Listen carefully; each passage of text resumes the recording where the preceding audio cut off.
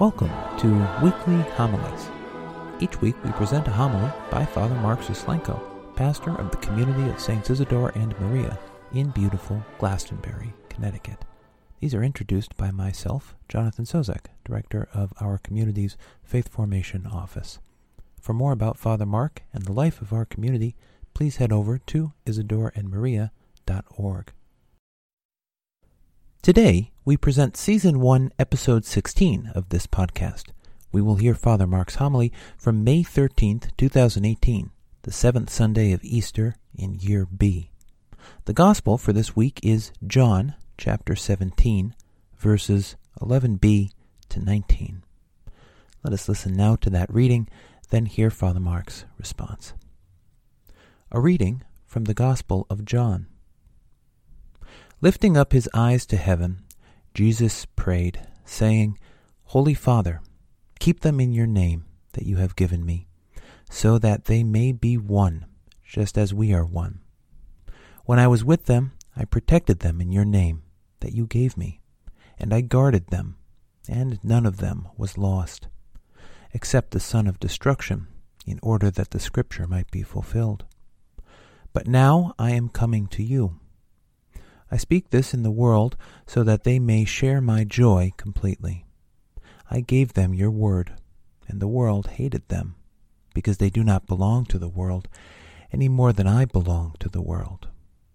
I do not ask that you take them out of the world, but that you keep them from the evil one. They do not belong to the world any more than I belong to the world. Consecrate them in the truth. Your word is truth. As you sent me into the world, so I sent them into the world. And I consecrate myself for them, so that they also may be consecrated in truth. The Gospel of the Lord. That they may be one as we are one. That they may be one as we are one. Some good, solid theological reflection can help us take that out of just the realm of pious thinking and make it something concrete that we can rely upon and live by. If we look at Jesus' teaching, it was really all about connecting the dots and establishing unity, of getting folks to understand that there is an intimate connection that exists between God, their self, others, and creation. That we're not separate, but we're together as brothers and sisters, as children of the one God. Establishing these connections is really what is essential to finding truth and discovering happiness. You know, an image that I often find useful in trying to discuss the spiritual life is the image of electricity and using it as a metaphor. Most of us realize that if we're going to wire a house and have the electrical system work, we can't just simply run wires haphazardly, one here and one there. Just running an electrical wire to my bedroom does not produce the light that I so desire. That this whole system only works when the proper circuits are connected and the wires are laid properly. If the power is not working, the electrician has to troubleshoot to find out what piece is not in proper order so that the thing can in unison function. We're like that same electrical system. Our circuits have to be in proper order and connection in order for us to be who God created us to be. And the circuits of our lives involve God, myself, others, and creation. And when we have all of those pieces together, we can then be who God created us to be and discover that inner happiness and peace. The problem that creeps in, especially in our society today, is that we're constantly hearing messages that have to do with being a rugged individualist. In other words, that my happiness is what I make it. My success is what I make it. That I'm in charge of creating this thing I call my life. And the problem is that we can struggle with our relationship with God. We can struggle with our relationship with ourselves. We can even struggle with our relationship with creation and one another.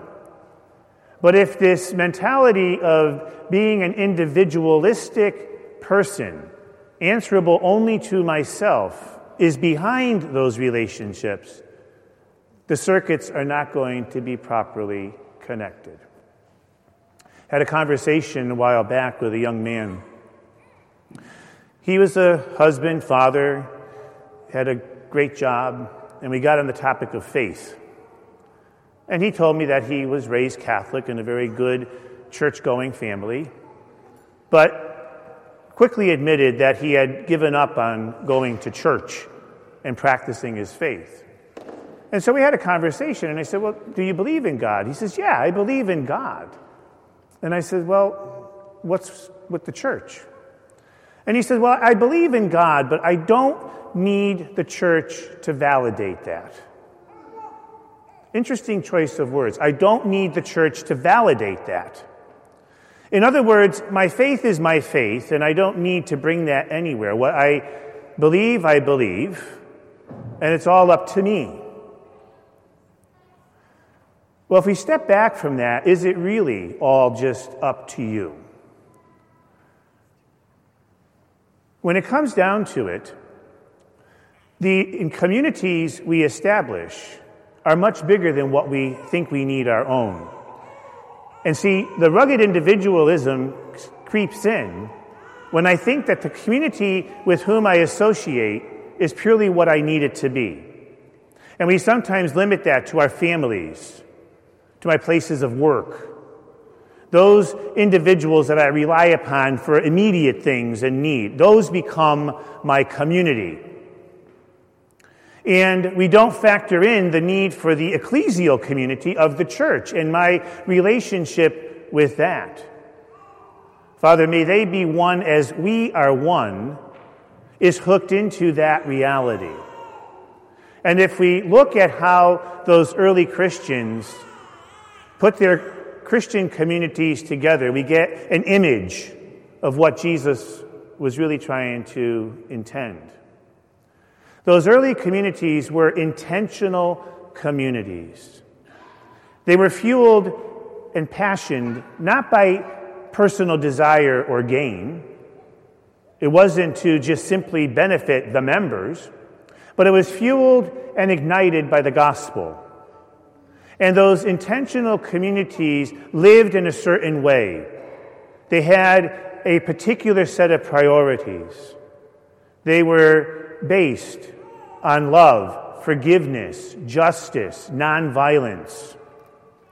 They often lived in opposition with a world that was trying to bring them to a different place. But in and through it all, they supported one another. They loved one another. And they made sure that everyone's needs were taken care of and that people wanted for nothing. These intentional communities supported faith. And when people looked at these communities and they witnessed how they lived, they then were inspired to believe in that same message and that same truth. And it was that gave life and light to that early church. It was that allowed so many people to then be baptized and accept the faith in Jesus Christ because of what they witnessed. You see, as believers, we're not called to witness just to ourselves. Life isn't just about what it can do for me and for those I immediately love.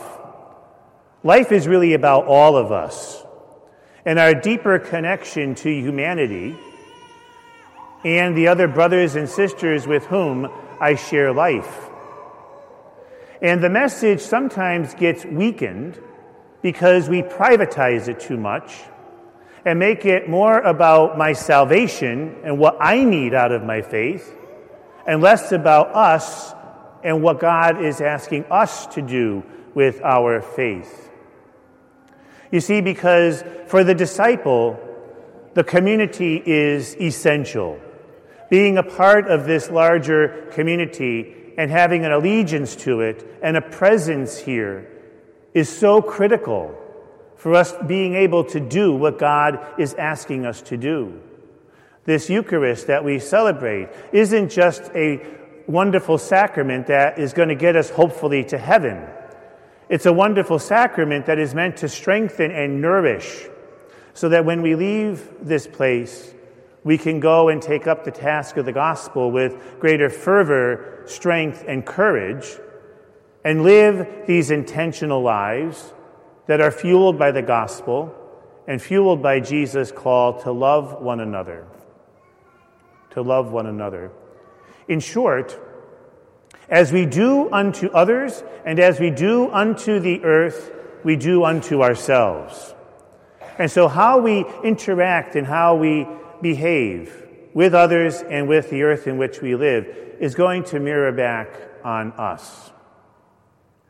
And so the real task today is for us to be witnesses, to be strengthened by one another on our journey of faith, to be strengthened by the Eucharist we share, so that we can go out and meet folks and help them make the proper connections in their life.